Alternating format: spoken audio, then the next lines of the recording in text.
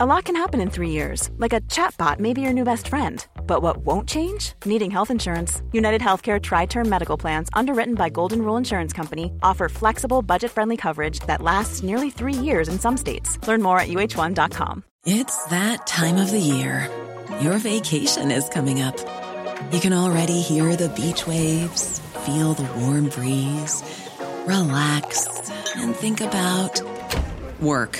You really, really want it all to work out while you're away. Monday.com gives you and the team that peace of mind.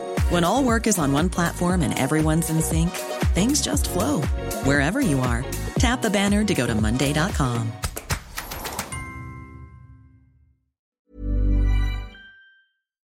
Across the UK, online, on DAB, and on your smart speaker.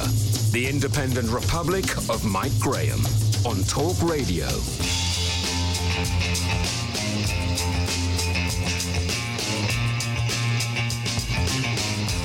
Good morning and welcome to the Independent Republic of Mike Graham right here on Talk Radio. The sun is shining across the rooftops of London town after an epic snowfall yesterday gave everyone a welcome respite from sitting in the house staring at the four walls wondering what excuse to use for venturing out into the great outdoors. We are stuck, ladies and gentlemen, in a prison not of our own making, unable to travel, unable to visit friends, unable to have people over for drinks or anything else, unable to send our children to school, unable to go to work, unable to go to a gym or out for a swim, and generally marooned in a sea of nothingness. It's awful, isn't it? Meanwhile, some children are going to school, thousands of people are travelling, many families are happily waddling around in supermarket aisles, and hordes are crowding onto public transport as adverts tell us not to go out in case we kill people, despite assurances that millions of people might have COVID without knowing it because they don't have any symptoms.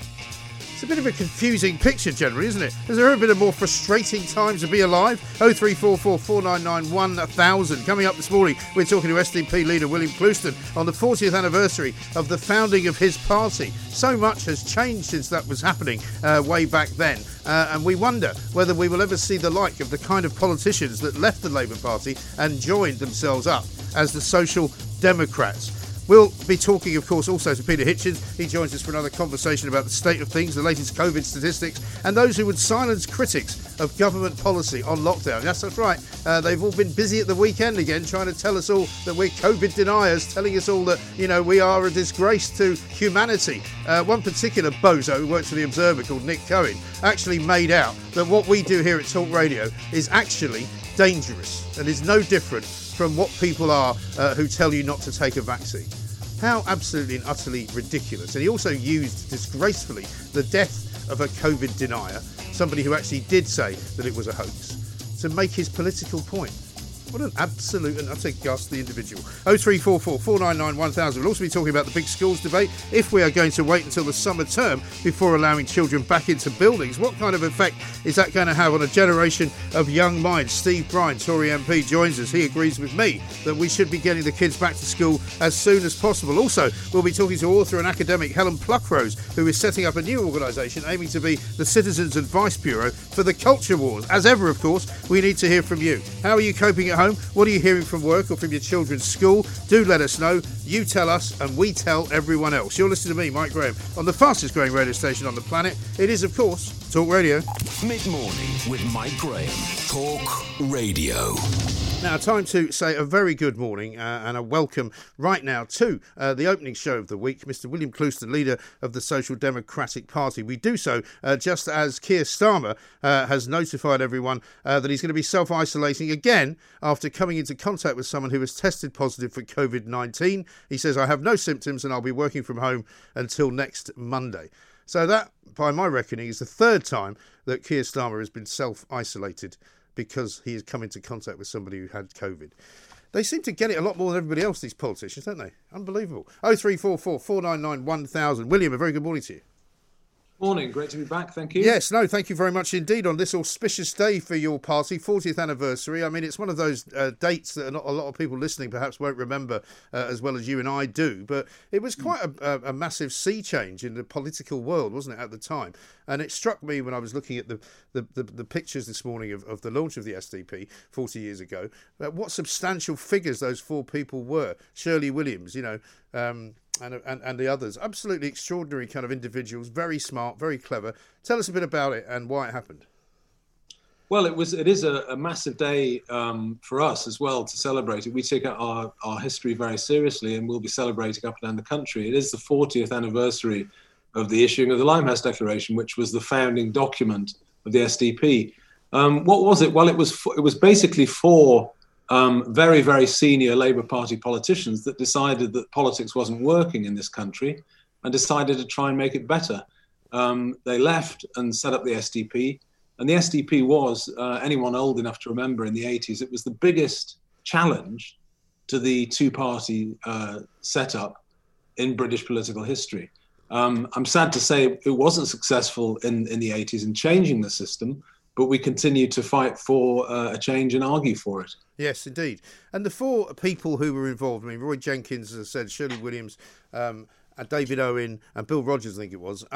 They were all big beasts of the Labour Party in a way. I mean, Bill Rogers maybe slightly to a lesser extent, but they were all very well thought of individuals. And it struck me that we don't have those kinds of politicians really in any great numbers anymore.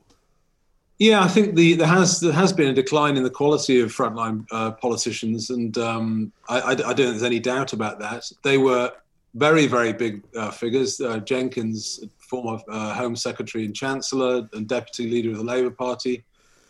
George Brown, the Deputy Leader of the Labour Party in the 60s, joined. David Owen, a major figure, former Foreign Secretary, and so on. So, yeah, I mean, huge figures. I think that the decline in the quality of politicians generally is not just on the Labour side. I think the Tories, if you want to look at, a decent cabinet, have a look. I mean, I didn't agree with them at the time. But if you want to have a look at a good quality cabinet, look at the photograph of Mrs. Thatcher's first cabinet in 79. I would calculate about 12 or 13, 14 of those members of the cabinet would have been worthy prime ministers on quality. So, yeah, there has been a decline, and there are many reasons for that. But the basic message that the SDP tried to get across was actually, highly subversive, really. It was quite revolutionary, which is that we should get away from vested interests in politics. I think many of the problems that we identified back 40 years ago are still around. I mean, you've still got a vested interest basis to politics. You've still got the Labour Party. Every time it gets in, it just looks after the public sector. I know people might argue about this now, but broadly speaking, the Tories look after the business interests. Yeah. It doesn't seem to occur to them that there's a balance between those things and you can govern the interests of the whole country. Mm. Well, as you say, there is a slight wrinkle, I suppose, to that summation of the way things are, which I agree with, by the way. I don't think you're wrong, because what they do, apparently now, is look after the business interests that they want to look after, and they've now thrown to the wolves the business interests that they don't care about. And I suppose that's where it's different, because that, in a way, is more insidious than it was. Yeah, they do seem incapable of seeing the bigger whole. But that's, as I say, that's just a sort of pathology in politics generally. And it doesn't occur to people that, very, very successful societies offer a blend of market and state and have, a strong and capable state, but value free enterprise and prize it, because that's where the wealth is generated. And again, the balance, neither of the duopoly parties seem to get the balance right. The Lib Dems now are actually a joke as a party. I mean, declining rapidly. I think they're in real trouble. Yeah. When we launched the sort of resurgence in the SDP, I said a couple of years ago, my aim would be to replace them within 10 years. And we're very realistic. And I think that's achievable given the way they are. I mean, I think they're not even celebrating today, the Lib Dems. They've completely lost the plot. Yes, they have. Well, they don't really know what they stand for. I mean, last time I heard Ed Davey speak, he was talking about going around the country to ask people what he should stand for, which in my view is kind of the wrong way round. If you're a politician, surely you should stand for something and try to convince other people that they should believe in you. Yeah, just to get onto the Lib Dems, it's very interesting. So they technically have real problems. You won't get anywhere in politics unless you believe in something, unless you have a clear idea of what your foundational system is.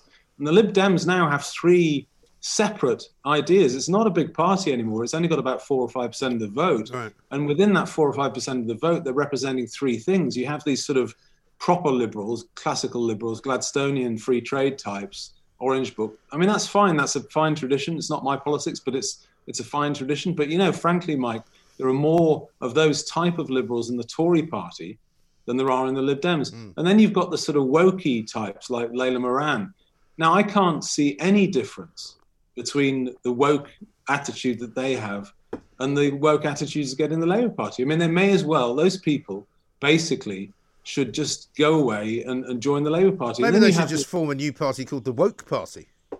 Well, they've got it. It's the Labour Party, I suppose. I mean, and the Tories aren't very good. I mean, without wishing to get too theoretical here, I mean, we also have two leaders of the two main parties who don't apparently believe in much either. I mean, I've no idea what Keir Starmer actually believes in because he sort of blows with the prevailing wind. And Boris Johnson, we keep hearing is a libertarian, but everything that he does would appear to suggest that that's not true. I think, Mike, they are actually, I think actually all of them, this is a problem, all of them are just different types of liberals and they're all pretty woke, Mike. There is a major, misalignment between what the public thinks out there in the hinterland and what parliamentarians think. Again, one of the things that the SDP tried to shift 40 years ago was this misalignment between what, the people in parliament and out there in the country. And you saw this. I mean, I saw lots of interviews post 2016 that you did about Brexit. Yeah. And the basic problem was that the politicians in that institution, in Parliament, were way out of alignment with what people thought in the country. The mainstream moderate position was to leave the EU, but the Parliament was chock-a-block full of liberals of various kinds. Now, if you want to change that, you've got to change the voting system because, there are challenger parties, there are people with a different view, but this rigged system that we have basically locks us out. And until you change that, you won't get a parliament that in any way reflects the divisions in society. But the difficulty with any other form of electoral system, aside from first past the post, is that they also all have their own problems, don't they? Because in the end, what you can end up with is a kind of Scottish situation where you either become like a one-party state where nobody really has much power at all, or you get a sort of constant stream of various coalitions being made. Well, you do. I don't think there's no perfection under the sun, Mike, but, frankly, remember, don't pretend that Labour and the Tories aren't coalitions anyway. I mean, they're massive, massive coalitions. From in the Labour Party, you've got, Marxists right through to sort of social democrats with socialists in the middle, and you've got a lot of people. And the Tories are the same. You've got you've got one or two traditional social and moral conservatives left in there, but most of them are liberals. And you've got a broad range. The only difference is that basically the coalition is done by those two big parties, and then they put the coalition platform to the public. I mean, we would argue that why don't people vote honestly for what they want, get that representation in Parliament, and then do the coalition? I think that's a clearer, more transparent way of doing it. Yeah, I mean, certainly up in Scotland at one point when the SNP had to form a coalition with the Green Party, it then turned out that an awful lot of policy became greener as a result. Fair enough, I suppose you could argue that that's the case. However, not that many people voted for the Green Party, and they had a disproportionate, I would say, influence on government policy just because they were the ones that had done the deal with the government. Yeah, no, I take that point. I think that's fair. I mean, I don't think Scottish politics is a very apt comparison anyway, because I think it is, frankly, distorted by the SNP's separatism. And that dominates. There's some very strange things going up there as well, which we will probably address later in the week. It's probably too complex to get into now, but there's some very odd questions being asked and not very many answers coming back. There are. I mean, but as I say, the whole Scottish politics is distorted by this SNP project. And I think it's the utter disgrace. The SNP can start campaigning for another referendum during a pandemic. I mean, what are they thinking of? Well, I know. It's absolutely extraordinary. And also, by kind of misappropriating British government funds and not spending them properly, which is apparently what's been going on, and then claiming they don't get enough money. I mean, it's quite disingenuous, if not worse. But let's talk a little bit about where we are now as well, William, because obviously we'll come back to the two-party system and how difficult it is to break through that if you are a different party. But looking at the landscape of the next few weeks, it doesn't look like we're going to be moving anywhere anytime soon. I'm looking at some figures from Public Health England this week, the executive summary of the COVID-19 and National Influenza Report. They say that in week 2, the case numbers started to go down, infection rates started to go down. Now, we're told all the time that lockdown and its effects do not really kick in for at least 3 to 4 weeks. So if they're seeing infection rates going down in the second week of January, that would tend to suggest, would it not, that they were coming down anyway? There's never been a very clear link empirically between the time that lockdowns are put on and the peak of the viral curves. Frankly, it's quite a weak link, actually. I mean, in the very first wave in March, actually, the peak was prior to the lockdown and so on. So these things are quite weak. Frankly, I think the point on lockdown resistance politically, you've got to keep on up making the case. Yep. We've never asked for very much as a party. We've only asked that the government should try and look at the costs of suppression measures, to try and quantify them, to try and even acknowledge that there are some costs. That's been our argument all along. I think the point is moot because I don't think they're going to move on any of this stuff. I think what is encouraging, if you look at Saturday's vaccination total, I mean, that's very impressive. Nearly 500,000. Yeah. That I think basically, hopefully, in a matter of weeks, we've got to be looking at unlocking and getting on. Well, you would think so, but you would like to think that you'd then be hearing that sort of noise being made by the government, rather than this kind of consistent scaremongering. Boris Johnson at it again on Friday, talking about how this new variant might actually be more deadly and might kill more people than the last one. Turns out there was no scientific basis for that whatsoever. Yeah, that they find out, don't they, a few weeks later. But the government have been from the start pretty keen. I think it's basically, Mike, it's the reason why they haven't been willing to look at any of the broader costs and the long-term costs, because they're just hammering a single message, and anything that helps that single message, they will hammer. So they'll use it. But I mean, if you stand back and look at some of the data, some of the things they're saying don't make actually a great deal of sense. They're talking about the South African strain. What is it? 80 people tested positive for that in the UK. Well, you've got over 1 million people with COVID currently in the UK. So I mean, frankly, that is a drop in the ocean. Whatever the differences are, I mean, I'm not underplaying it, but I think any message that the government can use to frighten people and to continue the policy, they will. Continuing not to do anything and continuing to keep schools closed, continuing to damage young minds, continuing to frustrate people's ability to make a living. And when I was looking at some other figures, and I'm always asking for these, about the numbers of people who get COVID, go into hospital and then get released because they don't actually die, apparently out of 1,000 people over 60 who got COVID and were admitted to hospital, basically 10 would die under the old former, first wave of the virus. Yeah. Now, apparently it's 13. That's still an incredibly low number out of 1,000. Yeah, not a huge amount of data either. I mean, as I say, I think we're just I'm hoping we're in a situation now where thankfully this country is doing rather well on the vaccinations. And apart from Israel, it's basically it's the biggest total of any large country. And again, you've got to feel sorry, actually, frankly, for the Europeans who've been totally hampered by their own bureaucracy and seem incapable of rolling out a vaccine across the various member states with any efficiency. And all those people that said that things were better with a large centralized bureaucracy, I think have been proved wrong. It's actually nation states have done rather better, but that's a separate point. Yes, no, I don't think there's any doubt about that. I mean, the one thing that Britain has been very successful at is the rollout of the vaccination, and that can only be applauded. But by the same token, as you say, I mean, people are now calling, Robert Halfon this morning calling for a roadmap out of this. I've been calling for that for the last 2 weeks at minimum. Julia Hartley-Brewer and I have been banging this particular drum probably for the best part of the last 3 months, and only now are actual MPs starting to make noises about it.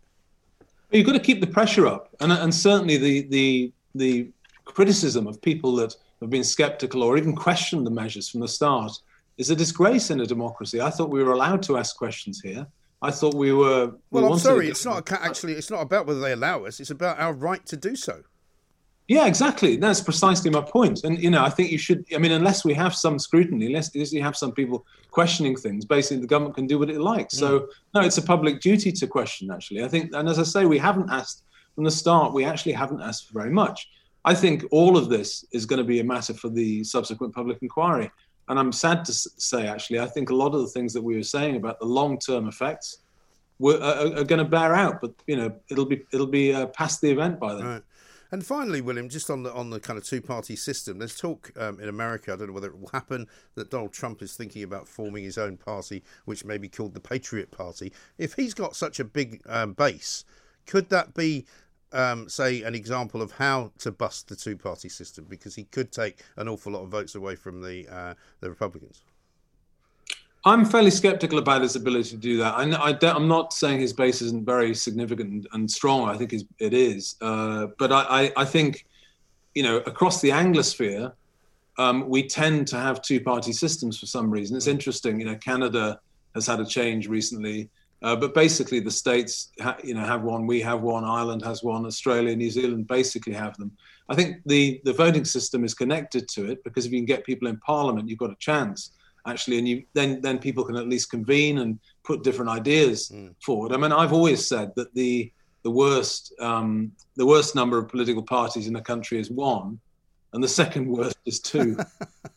Yes, well, I think we can probably agree on that one as well. William, good to talk to you. Thank you. Happy birthday to the SDP. 40 years old today. William Clouston, their leader of the Social Democratic Party. Very much an anti-lockdown party. But, again, that's a phrase that sounds negative, anti-lockdown. It's not anti-lockdown as such. It is actually sensible to ask questions about whether the lockdown is working, when the lockdown can be relaxed, why the lockdown can't be relaxed, if the schools can be opened, when can they be opened. These are all questions that every parent and every individual citizen of this country wants to know the answers to. Why can we not fly somewhere? Why can we not get on a train? Why can we not drive to Scotland and go and see our relatives? Why can we not do all of these things that the government, who we pay, basically, say that we can't do? By the way, what a disgrace that it was revealed in the Sunday Times yesterday. Let me just put this one out there, that MPs are now claiming for the extra electricity and gas that they're using working from home. This at the same time as claiming for their expenses as they would normally do if they were working in London in Parliament. What's that all about?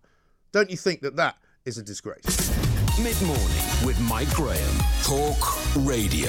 The Independent Republic of Mike Graham on Talk Radio. Do you remember when they said it might be a good idea to come back from the Christmas holidays perhaps a week late?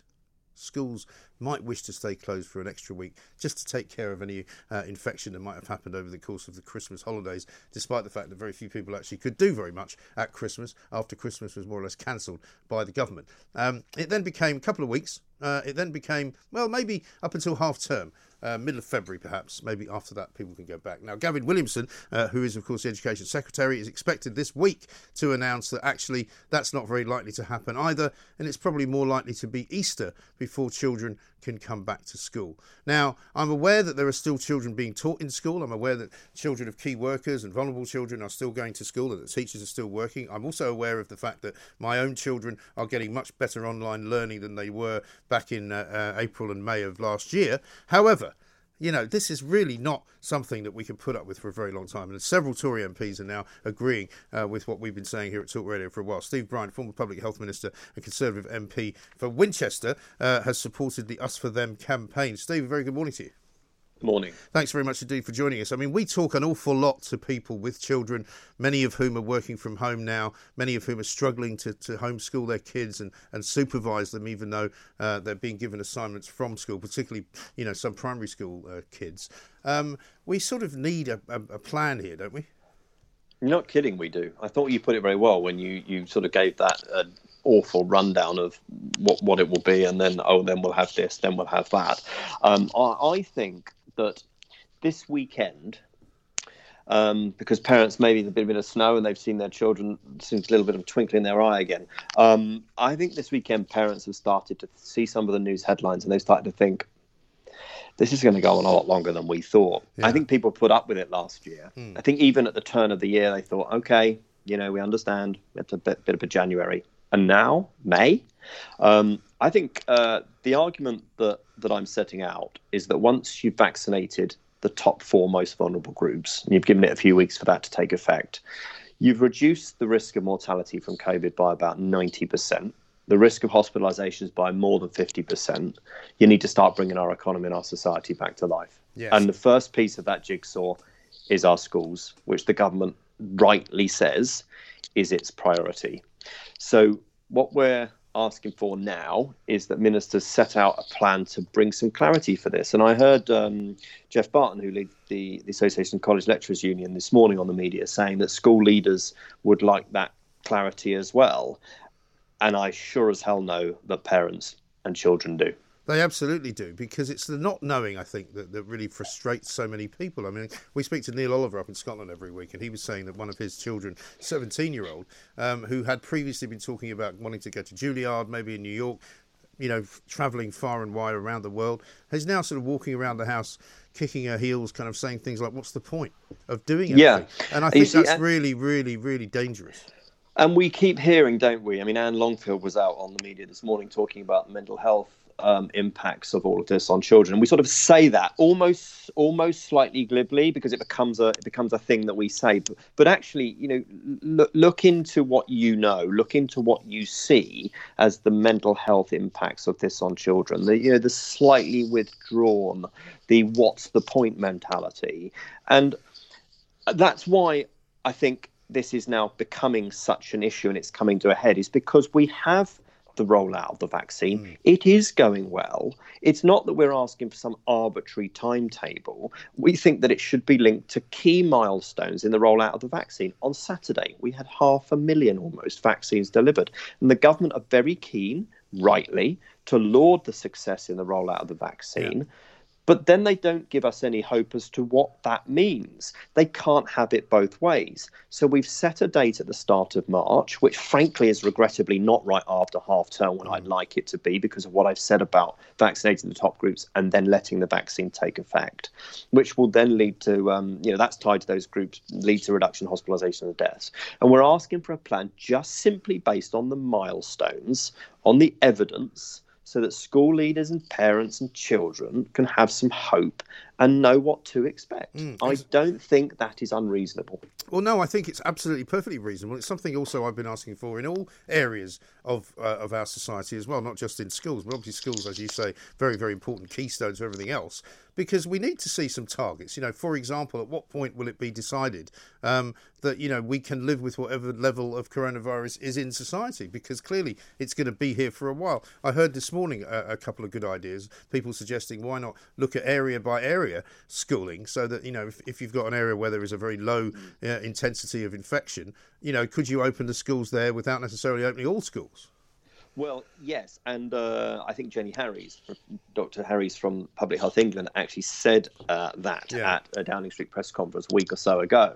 But I mean, the wider point here is that, we have a moving situation with COVID and variants. Everybody understands that. But I think the public now need to understand the government's philosophy. Now we have a vaccine. I always understood it to be that we should contain the virus until science saves us and the cavalry comes over the hill. Well, the cavalry's over the hill and it's in open fields. And the most vulnerable are being protected at an impressive rate through the vaccination programme. And now success seems to be about case numbers. It seems to be about how we're going to protect those that refuse to have the vaccine. Are we seriously in this country considering a zero COVID strategy? I really hope not, because that is a counsel of despair and impossible. So, the Prime Minister said last year that keeping schools closed a moment longer than absolutely necessary was socially intolerable, economically unsustainable, and morally indefensible. Yes. Well, he keeps saying that he's not doing things that he wants to do. He keeps saying he doesn't want to do things. We keep hearing they don't want to shut schools. We keep hearing that. He said schools were safe one Sunday interview with Andrew Marr. The next day, the schools were shut. And I've heard also disturbing arguments being made by those who don't want to open schools, saying, well, the problem with just opening schools because teachers are vaccinated is the vaccination doesn't stop you getting COVID. Well, yeah, but, so what does that mean then? Does that mean we never reopen them? Well, exactly. That's what I mean by the counsel of despair. And, Jenny Harries, again, was giving evidence to the Education Select Committee just last week. And she said, at the moment, there is no significant evidence that schools are drivers of infection. It's very much a closed community, she said. Look, flu is virulent in the community in any year. And people die of flu, vaccinated or otherwise. But it can be a very dangerous virus, but we have a vaccine for it. We now have a vaccine for this. Yeah. So the most vulnerable in society will be vaccinated. We can, and if you're a teacher and you're in that vulnerable category, you will have been vaccinated by the 15th of February as well. So my argument, and I said this in Parliament 2 weeks ago, so I'm no Johnny come lately here, is that if reopening schools is the government's priority, and I know that it is, then we'd like to see the money, please. Yes. And that, for me, that does mean vaccinating teachers, police officers, and frontline supermarket workers at the top of the phase 2, so after the 15th of February deadline. Because, frankly, once that's then happened, what can then be the objection of the teaching unions to reopening schools? They are safe environments, and we have to balance the risk against all the other impacts on our young people of not doing so. Yes, it's about our young people and their mental health, but it's also about the mental health of their parents.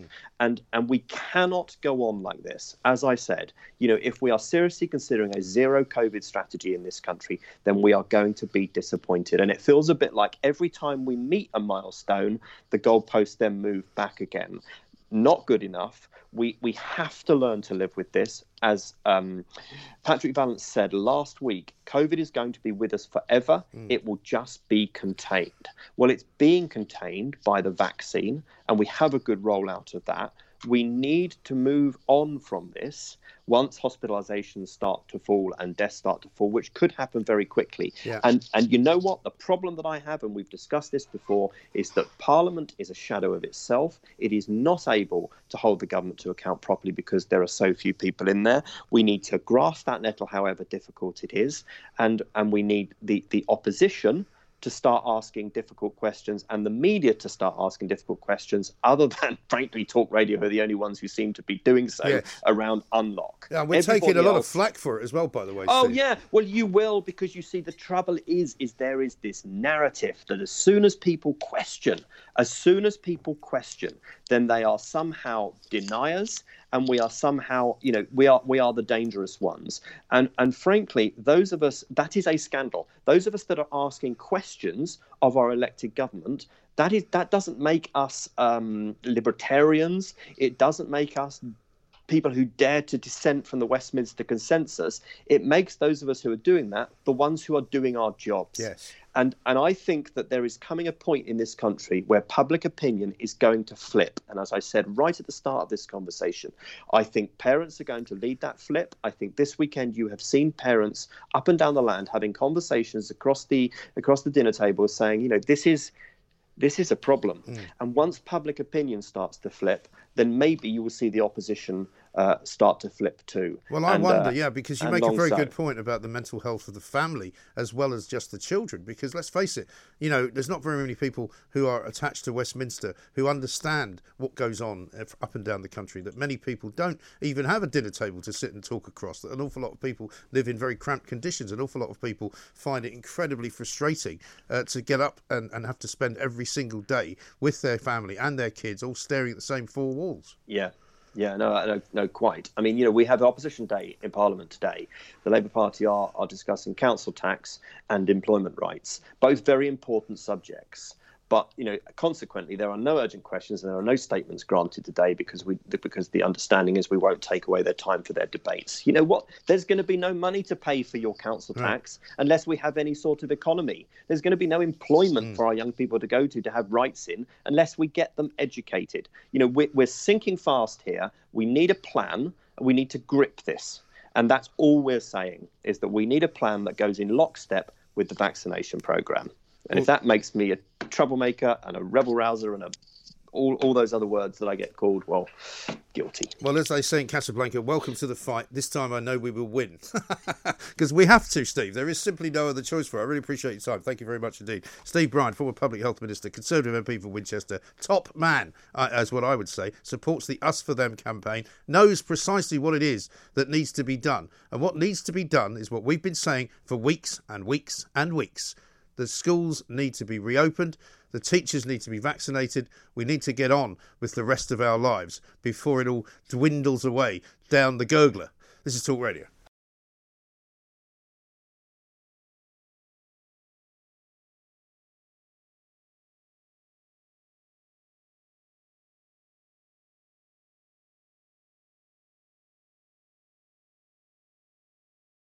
Mid-morning with Mike Graham. Talk Radio. Time to say a very, very good morning to Mr. Peter Hitchens. Peter, welcome. How are you? Good morning. So far, so good. Excellent. Lovely morning. Yes, it's beautiful, isn't it? I mean, unfortunately, I didn't get any snow exposure yesterday because where I was, it didn't actually reach. And by the time I got back to London, it had gone. So I don't know whether your Oxford was... We had a little in Oxford. A lot of people rushed out and made snowmen. In fact, all over the hill, quite near where I live, people were making snow families. I'm not entirely certain whether there are any COVID restrictions that have been issued about snow. I'm surprised people knew what to do. I wasn't sure. I wondered whether the police might come out and tell us all to go home and stop enjoying themselves. But I think the snowball squad are probably also. Yes, I mean, you've had an interesting weekend as ever. Obviously, I read your column with interest. The attacks on you continue. Some of them from official sources, some of them unofficial. What are you making of it all? Well, I think that it was something that I predicted, that the supporters of this lockdown have got mixed up with the Cultural Revolution, and an awful lot of people on the cultural and liberal left, the Blairites who want a stronger state and a generally more regulated and less free society, are riding on this. And obviously they see anybody like me who gets in the way as a considerable nuisance. And there are a lot of them. And when I say Blairites, I generally include pretty much all of the Conservative Party as well, and a very large part of the media. So I've made a lot of enemies, but I think one of Winston Churchill's many wise remarks, if you haven't made any enemies in your life, you probably haven't done anything of any importance or interest. So that's all right. Right. What's important is that people such as me keep on standing up to it, because if there is no opposition in the country, that country is automatically less free.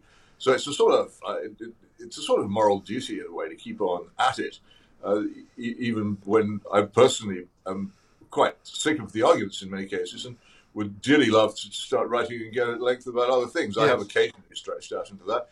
The fact is, if those of us who feel this has been a mistake stop saying so, then the country becomes completely monolithic and sinks into a sort of torpid tyranny where everybody thinks the same thing and people get into trouble for speaking out. We can't have that, can we? So well, we can't. Absolutely right. But on my part, is worth doing. No, of course. And I've noticed of late, in the last week or so, that the criticism of people like you, though, has taken a slightly sinister turn, in as much as they're no longer accusing you of getting it wrong.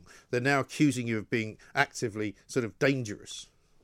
Yes, and I think that is a totalitarian step.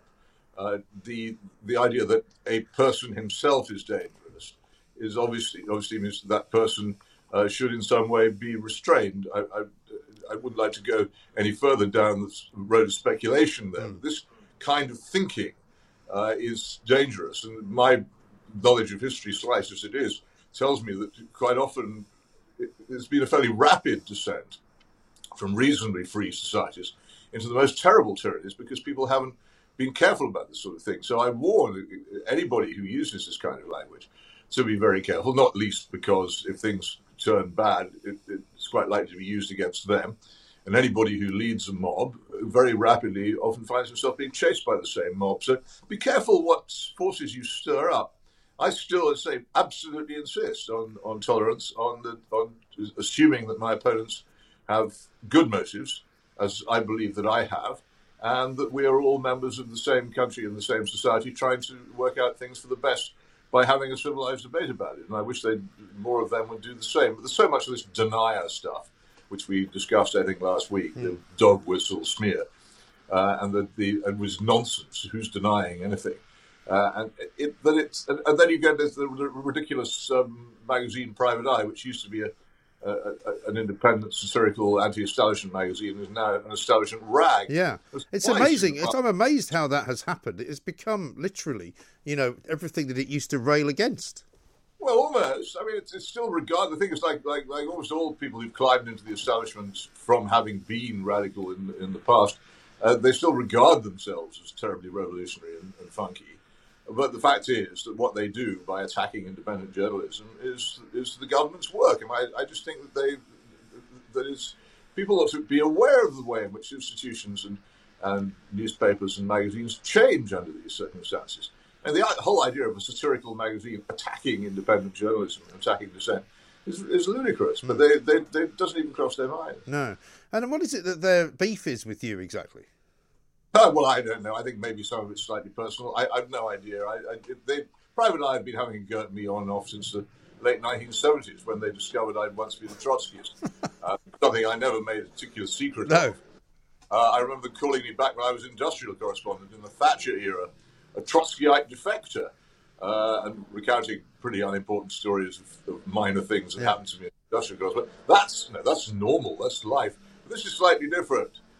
So actually a year ago now, more than a year ago, when I was working on the extraordinary business of the chemical weapons controversy over Syria, they also attacked me over that. And for as I say, independent dissenting journalism, which is something which one of their founding figures, Paul Foote, was very much in favour of. So I just find, for goodness sake, but it's a side of the change of things that almost all the people who were radical in the 1960s and 1970s have now climbed into the establishment. And it turns out that their radicalism was only against the old establishment, which they got rid of. Once they're in any kind of position of authority or power themselves, they seem to have lost any kind of respect for dissent or free speech. And it's very they weren't as it turns out radical because they were left wing.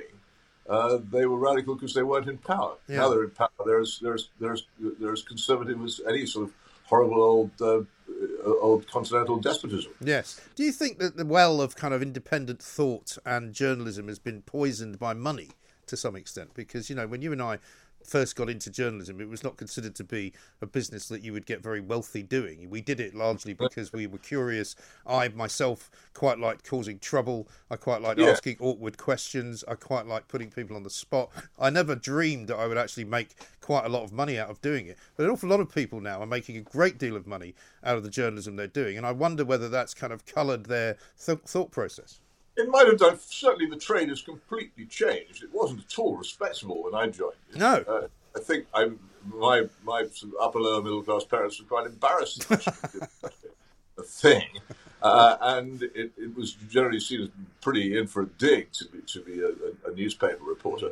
And as for working on the popular press, as opposed to the unpopular press, that was bad too. It has undergone a huge revolution in status, and it is much better rewarded than it used to be, I think. Yeah. I think that the top writers of my early years at the Daily Express, people like George Gale, I think they'd be amazed at the sort of money which people are making out of comment journalism now. Of course, George, who was one of my great supporters in my early career, he'd made his reputation doing quite dangerous reporting from Africa in the days of the Congo and Katanga and all the rest of it. And he was a proper reporter who'd come into comment, as I think people should do, as a result of factual knowledge and experience. But I think something very showbizy and semi-political has happened to what used to be a pretty unrespectable, raucous trade, and I'm not sure it's changed for the better. No, I think that's right. And also, there seems to be a view abroad, certainly in political journalism, that the pinnacle of what you can do is not to be the editor of a newspaper or to be a columnist, but it is to go and work in Downing Street, like Allegra Stratton's done and like Alistair Campbell did. And so, therefore, they don't want to sort of, muddy the waters too much, and they don't want to upset too many people. No, this came to me many years. The first time I ever got into real trouble in journalism, I was brought back from Moscow in the Kinnock major election, was in '92, by an editor who wanted me to have a go at Neil Kinnock, which I duly did. Right. And there was the extra episode, incomprehensible and inexplicable now, called Jennifer's Year, about a poor girl who featured in a Labour political broadcast. And this got me into trouble with the other journalists. I remember being savaged, but the first time I've ever given a press conference by my colleagues. Right. And a couple of them later on, who had been journalists at the time and waving their microphones in my face, later went off to work for what one might call major institutions of the establishment. And I thought, that's completely strange to me. For me, the whole idea was to stay in journalism and climb to whatever bit of it you could be happiest in, not to use journalism as a stepping stone to government, but increasingly it is that. Yeah. And some journalists seem to me, the ones who cover politics, seems to me to have got far too close to government for their own good and for the good of their readers. Yeah, and that's absolutely true. And I think so many of them, in the days when you could have dinner parties, would be having dinner parties at which MPs and members of the cabinet would be in attendance. And I just think that's way too cosy. I mean, I would, if I was running a newspaper, I would ban all journalists from ever mingling with politicians in anything other than a bar. Well, there was a lot of lunching when I was in the parliamentary lobby in the 1980s. I can't stand lunch anymore because I associate it with sitting around tables with politicians. But it wasn't.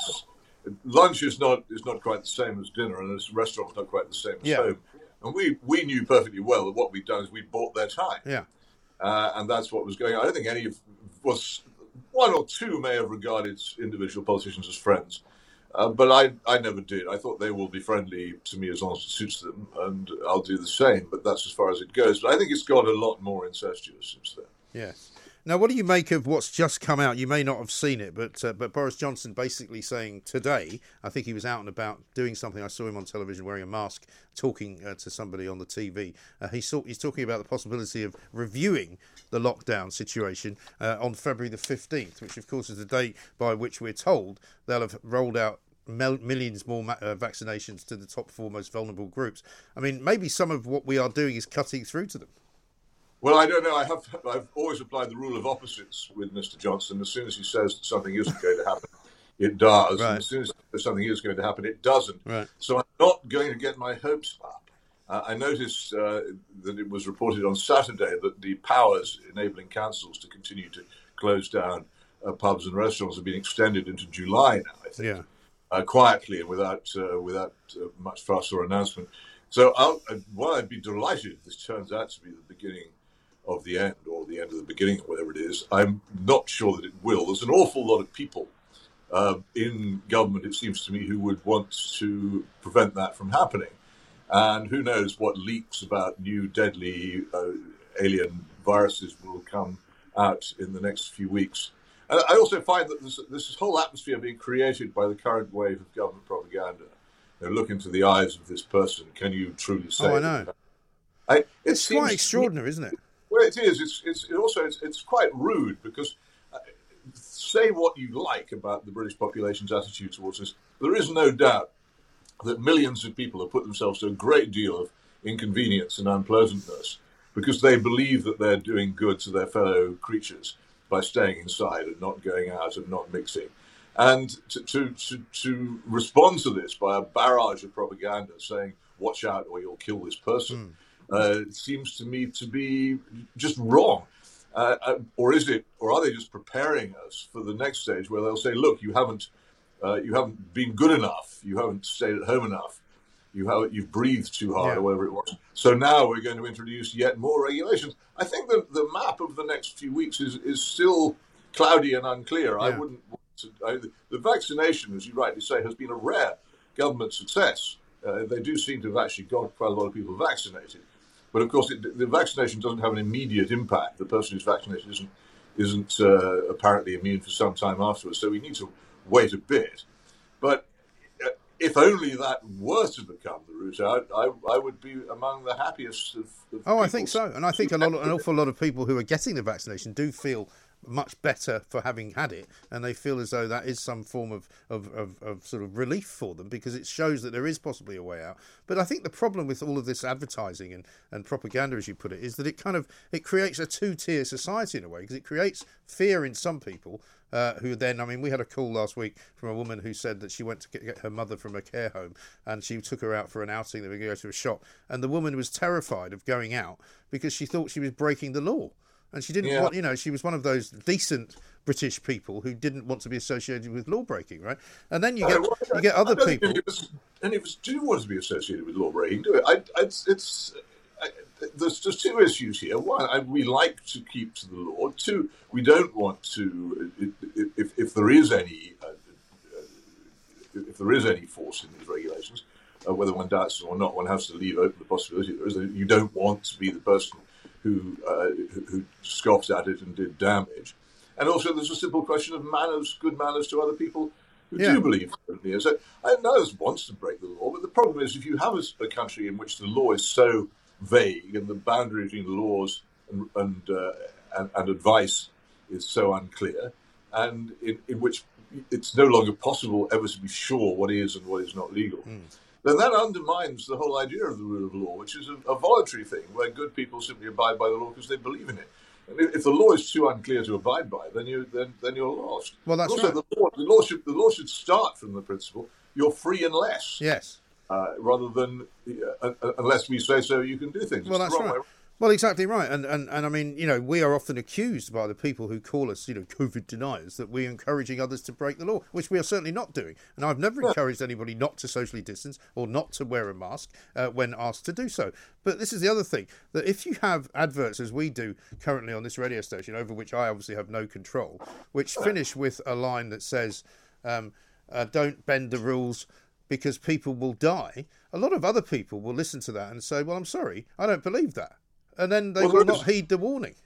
There has always been a problem with publicity of this kind. I mean, personally, I'm very much in favour of a huge national effort to stop people from smoking, because I've seen personally the consequences of smoking on the lives of people who do it and on their families. And it's something we should discourage. But when the anti-smoking campaigns have got too graphic and too horrifying, the actual evidence has been people have stopped listening. Yeah, you can't push too hard. You can't be too cruel and too graphic, or people just say that's too much. There may be a danger here of pushing the button. They've been so successful so far in the creation of fear that they may think they can do it limitlessly, but they may have reached the limit as well, and they might also, as a result, create a lessening of observance of the law and the rules, which would be the exact opposite of what they intend. They should be a bit more careful and also a lot more respectful of the good judgment of the people they're advertising to. Yes, I think so. And also, I think it's time, as we have consistently asked, and I think you have as well, for more actual data which supports what it is that they're doing, particularly with regard to lockdown, particularly with regard to the cost of that, the benefit of it, the effect of it, not just economical, but the mental health problems that people are getting as well. Well, I think that comes back to us. I think we can expect them to do that. They're in this now. They've been wading in it so far that it would be too much trouble for them ever to go back or to admit they're wrong. But there will be an inquest into this in some form or other. And at that point, those of us who have opposed it are going to need to come up with the facts and the figures about lockdown, about whether it was effective in the way that it was intended to be, what it cost, whether the cost of it could conceivably be justified by the effect that it had, even if it was effective, and therefore whether we should ever do it again, to which my answer would have to be no. This is the thing we never did before.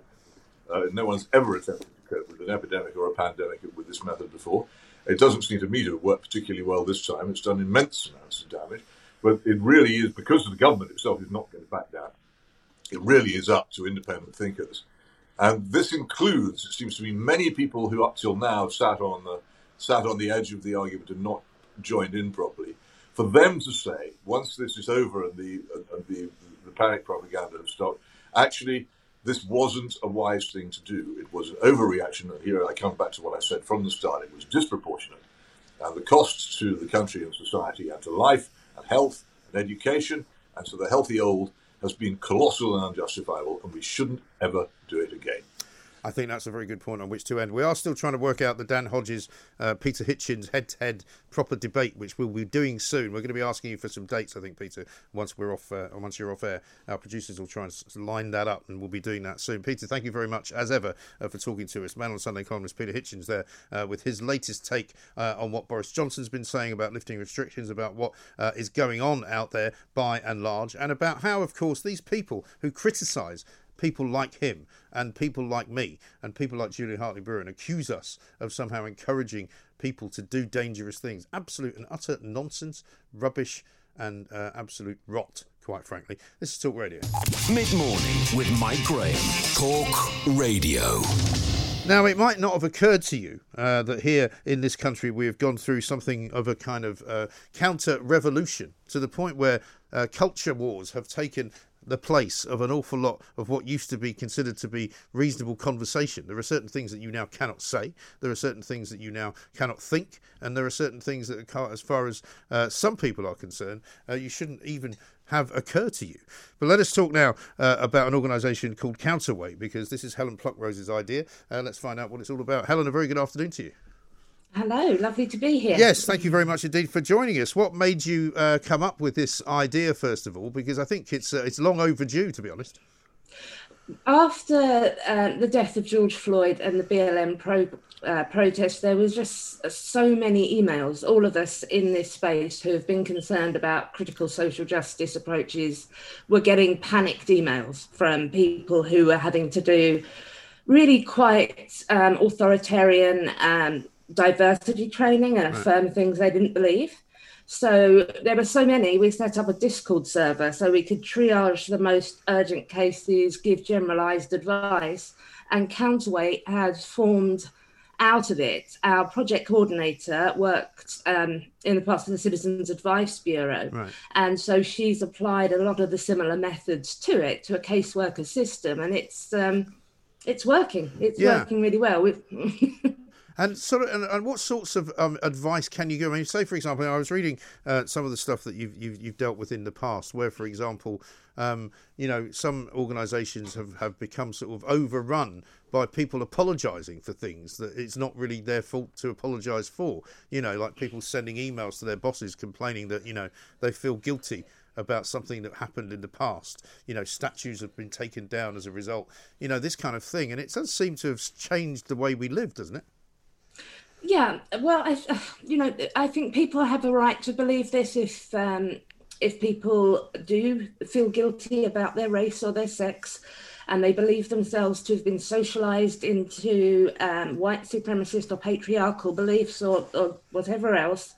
They have the right to believe that. What they don't have the right to do is insist that other people believe that. The people we hear from mostly are white people who don't believe that they're racist and don't want to affirm that they are, and Black and South Asian people who don't want to be forced to testify to a very theoretically specific experience of racism. So we're a liberal humanist organisation. We believe as liberals that people can evaluate ideas and reject or accept them. Right. And what has happened, do you think, to the people in society who would have previously kind of defended basically what you're defending, which is the right to have a series of personal thoughts, a series of personal beliefs, which you don't necessarily want to preach to people every Saturday at Speaker's Corner, but which you want to be able to hold dear to yourself without somehow being criticised or worse, being painted as some kind of mad extremist? That's what we're seeing at the moment. We're seeing a loss of liberalism, that idea of that respect for the marketplace of ideas, the idea of plurality. We can coexist while having different approaches to things. And this, I mean, I've looked at the scholarship. There, other sociologists have looked at what social change is, why is this happening? I recommend The Coddling of the American Mind and the rise of victimhood culture. They're both very relevant, but I've looked at the scholarship and the activism and what's coming out of the universities, and it's really very much based at the moment on a Robin DiAngelo approach or a queer theory approach, where it really is believed that by not believing the right ideas about these invisible systems of power and privilege, you are perpetuating oppressive systems. You have to say the right things to fix things. Discourses are dangerous. So if you mustn't sort of suggest that woman is a biological category, because otherwise you're contributing to an environment that kills trans women. Yes. This is a belief now. This is something that I've noticed actually on social media, that now if you have, for example, a view about anything, you're accused of causing harm. That seems to be a tactic that certain people now use, because they've worked out that it's not enough to disagree with you or to try and stop you saying something. They now try and make an accusation which you can't possibly really defend because it's so sort of ethereal. It doesn't really exist in the real world. I mean, I've been told by, for example, sort of what I regard as rather radical cyclists who want the entire world, turned into a massive cycle lane and cars to be banned, that I somehow, by criticising the imposition of cycle lanes in London, that I'm somehow encouraging people to do harm to cyclists, which of course is rubbish. Okay, well, we might disagree on cycling, but generally I think, the idea is that reality is socially constructed in discourses by ways of speaking about things. And if you truly believe this, and I think we have to accept that social justice activists and scholars really do believe this, then speech really does do harm. If somebody like J.K. Rowling with a big platform says that she believes woman is a biological category, then there's going to be a massive flashback. And if we look at how it happened with people chanting the mantra back, trans women are women, trans women are women, trans women are women, because of this focus on language, we have to undo the harm done by certain language and replace it with better language. And this doesn't work with the liberal marketplace of ideas or with the conservative respect for personal authority or, with religious beliefs in free will. So it's a dangerous secularized. It's a dangerous rocky road, isn't it? Because while there are some things that you would prefer, that I suppose that the law would protect you against, for example, people using hate speech against other people, that. But the trouble is hate speech has now become expanded into all kinds of areas, hasn't it? I think hate speech is a very difficult. Obviously some speech is hateful, but how do you judge someone's feelings? I think the issue has to be harassment. Yeah. Are you forcing people to hear things they don't want to hear? Are you following them? Are you threatening them? Are you intimidating them? If you just believe something that they don't believe and that hurts them, I'm an atheist. I don't believe in God. Now, this means that some people can be very, very badly hurt by my beliefs. And historically, I would have been punished for them and possibly killed. Yeah. So this is a very human thing, but we don't want to see a resurgence of it. And I'm afraid we are. Yes, I know. And do you think it all started in the sort of hallowed halls of academia? Because it seems to me that that's where it began. But I don't know if that's right. There's a feedback loop that goes on, because it's significant that this started just as the liberal civil rights movement, gay pride, feminism had won their main legal battles. So these had been won in the courts, but obviously racism, sexism, homophobia hadn't gone away. So what remained was to tackle attitudes. So scholars have focused on that. Postmodernism, the idea of that discourses and beliefs and knowledge as a social construct was very useful. So we have these different kinds of scholarship grow up. Activists became able to use it, apply it to everything. And it's got deeply simplified into the things we see from people like Robin DiAngelo. If you are white, you are racist. You cannot help but be racist. Right. And what about the idea that somehow, interestingly, that you said you were an atheist? Because I've read people writing that because of the kind of disappearance to a large extent of an awful lot of mainstream religion, that people have kind of latched onto this movement, as it were, because people inevitably want to belong to something. They want to be part of a group. They want to be something that they can associate with and have people around them that agree with them, almost like if it was a religion. I think that critical social justice meets a lot of the same psychological and social needs that religion does. And this is why I think we need to apply the rules of secularism to it. You have the right to believe this, to express this, to live by this. You cannot force it on anyone else. There's a simplistic sort of substitution theory where some people claim that because religion is decreasing, social justice is increasing, but that doesn't work geographically. Right. America remains the most religious place in the Anglosphere, and it also has the most critical social justice wokery. Yes. So it's not quite as straightforward as that. That's true, actually. Yeah, interesting, isn't it? I mean, it's a bit like when I look around in parts of the city I live in, where pubs have been converted into places of worship. In a rather kind of bizarre twist, which we could probably talk about all day. But what do you think is going to happen, say, for example, Helen, in the next sort of 12 months or so? Because I sense, and I don't know whether you would agree with this, that while this is a massive problem, and it has been a problem, relatively recently, it's not quite as big a problem as maybe it was in the summer of last year.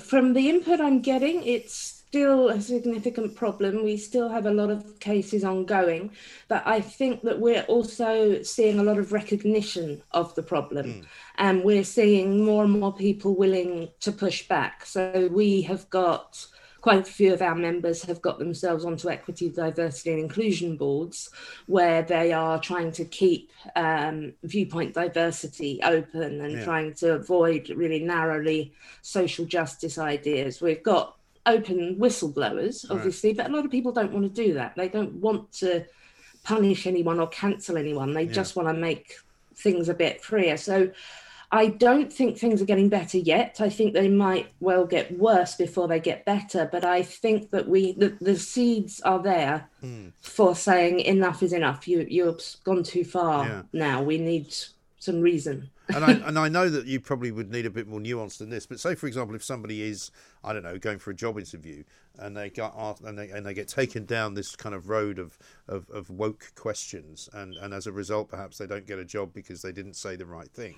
What recourse do they have currently, if any? Well, we're speaking to various trade unions about this at the moment, and lawyers, and it all seems to be quite vague. Yeah. But on an ethical level, we've had a couple of people who have just refused one person that we're working with, he has refused to undergo unconscious bias training on the grounds that it's demeaning to him as a black man, so he has a little less danger of being called racist. Yeah. And he's told that this will be represented in his performance review and it will directly affect his income. This isn't acceptable. It's no more acceptable than if a Christian employer were forcing a Muslim employee to pretend to believe that Jesus was the Son of God or something. It's also have a sort of, a religious assembly every morning or something like that. Yeah. I mean, you can see how it is going to be very, very tricky in terms of legal and sort of ethical work. How do people get in touch, Helen, if they need to? Counterweightsupport.com is our website, and in the middle up there, if you're having an emergency, there's get help. Otherwise, there are a lot of resources that you can just access freely. Okay, brilliant stuff. Well, great to talk to you, and good luck with the project. I'm sure we'll be speaking again. We may have to seek your guidance on one or two matters over the course of the year. Helen Pluckrose, editor of Ario magazine, co-author of Cynical Theories, and also the setter-upper of Counterweight, as it's now called, an organisation which will operate as if it is a citizens' advice bureau for people who are getting what you might regard as bullied, because that's what it is sometimes, by their employer, into having to either make certain statements or undergo certain training or undergo, certain programming in order to continue to work where they work, because it's not that clear yet whether any of that stuff is in fact legal.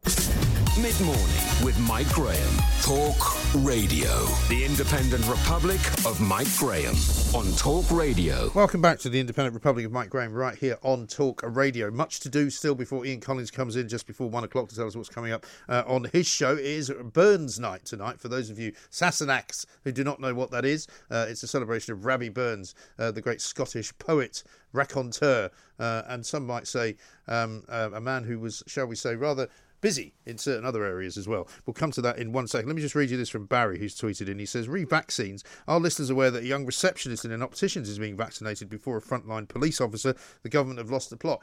Well, I think the problem is that government have said healthcare workers, and they've used that as a rather wide spread of things, because it also covers social care workers, it also covers foster care workers, it also covers people in hospitals, but it also covers any other health area, which I guess would be an optician's if you're a receptionist. So, I mean, I don't think they've lost the plot as such. I think they're just trying to cover as many bases as they possibly can. But it does make you wonder, doesn't it, whether they're making this decision based upon vaccinating more people than fewer people, because they're not giving the second vaccine out as quickly as they were. I'm sure this will become a conversation that we have continually throughout this week, but do give us a call if you've got some news for us on that front. 0344 499 1000. Right now, though, time to say a very good afternoon to Gillian Stephen, Twinkle's teacher and marketing team lead for Scotland. Gillian, a very good afternoon to you. Hi there, thanks for for having me on the show. And a very happy Burns night, I suppose I should say to you. I mean, there was a time when I lived in Scotland and this was a massive deal. We'd always do something like sort of 3 or 4 Burns nights. You'd probably do one on a Friday, you'd do one on the Saturday, and then you'd do one on the Monday, because traditionally it's the last Monday, I think, in January, right? Yeah, traditionally. It's a bit different this year. There's not as many celebrations able to take place out and about. But yeah, usually we would make a big deal of it and have lots of nice evening celebrations and meals. Yeah. And what is the traditional sort of evening celebration consist of? Because I find this so great because both my parents are from Scotland and it's always been in my blood, and so Burns night has always meant something to me. But for a lot of people, they don't really know what it's all about, do they?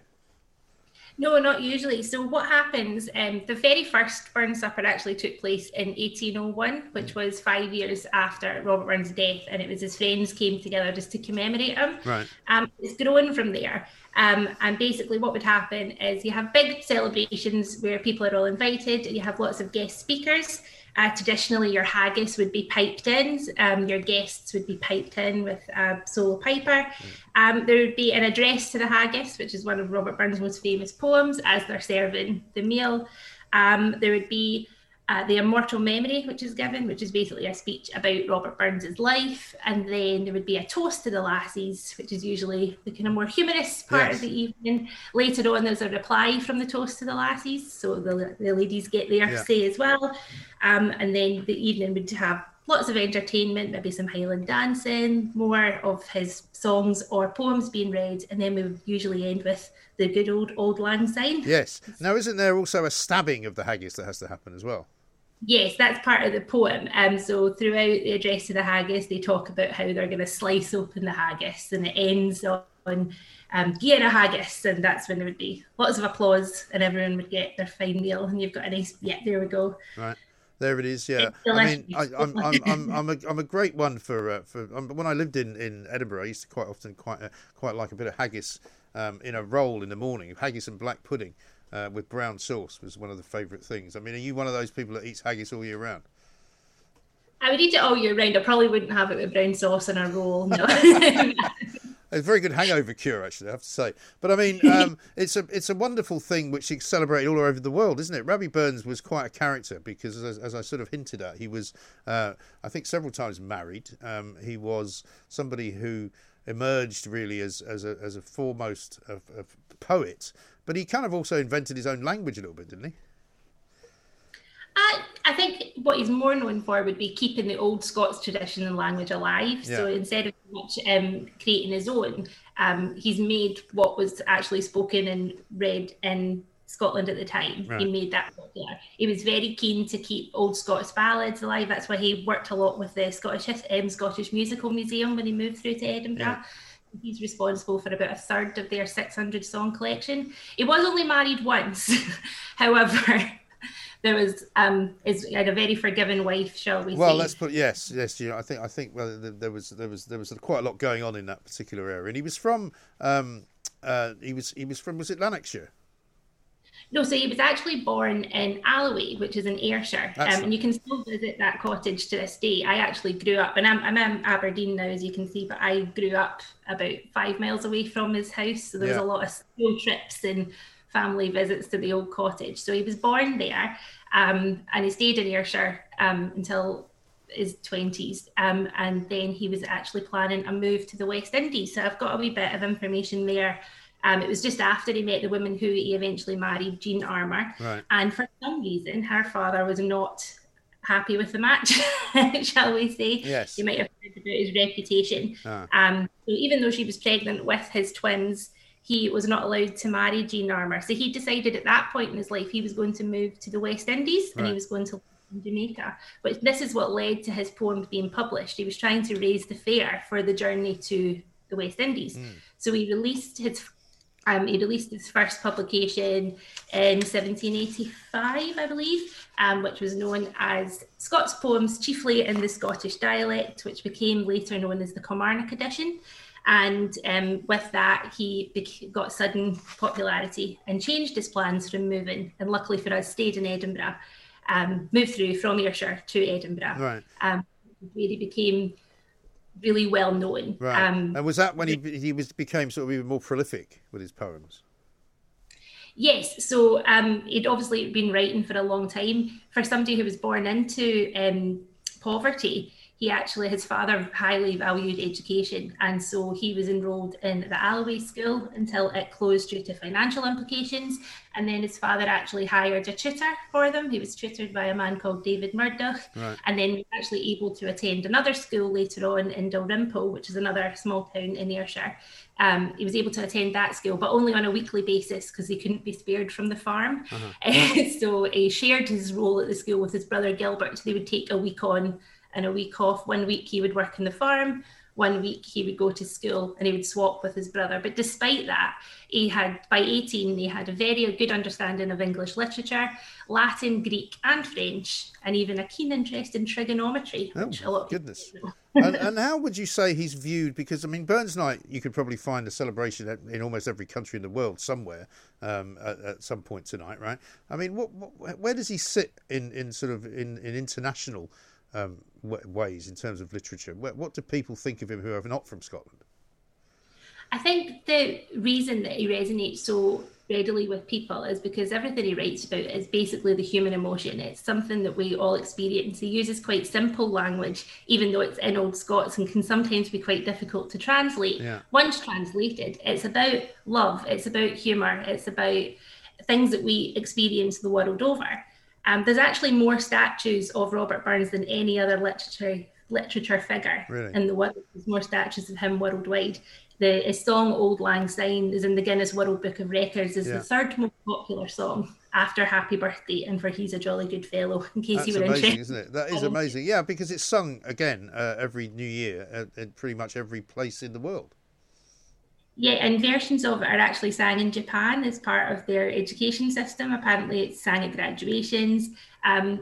With his background as a farmer and his poetry there, so like To a Mouse and the things that he wrote about nature when he was really out and about, apparently they're very popular in Russia from that time as well. So and then of course with like mass immigration of the Scots from his time throughout the years going to Canada and North America, you can see how it kind of grew there as well. There's a very large Scots community who are very proud of their heritage. And My Love is Like a Red, Red Rose is a very popular one as well, isn't it?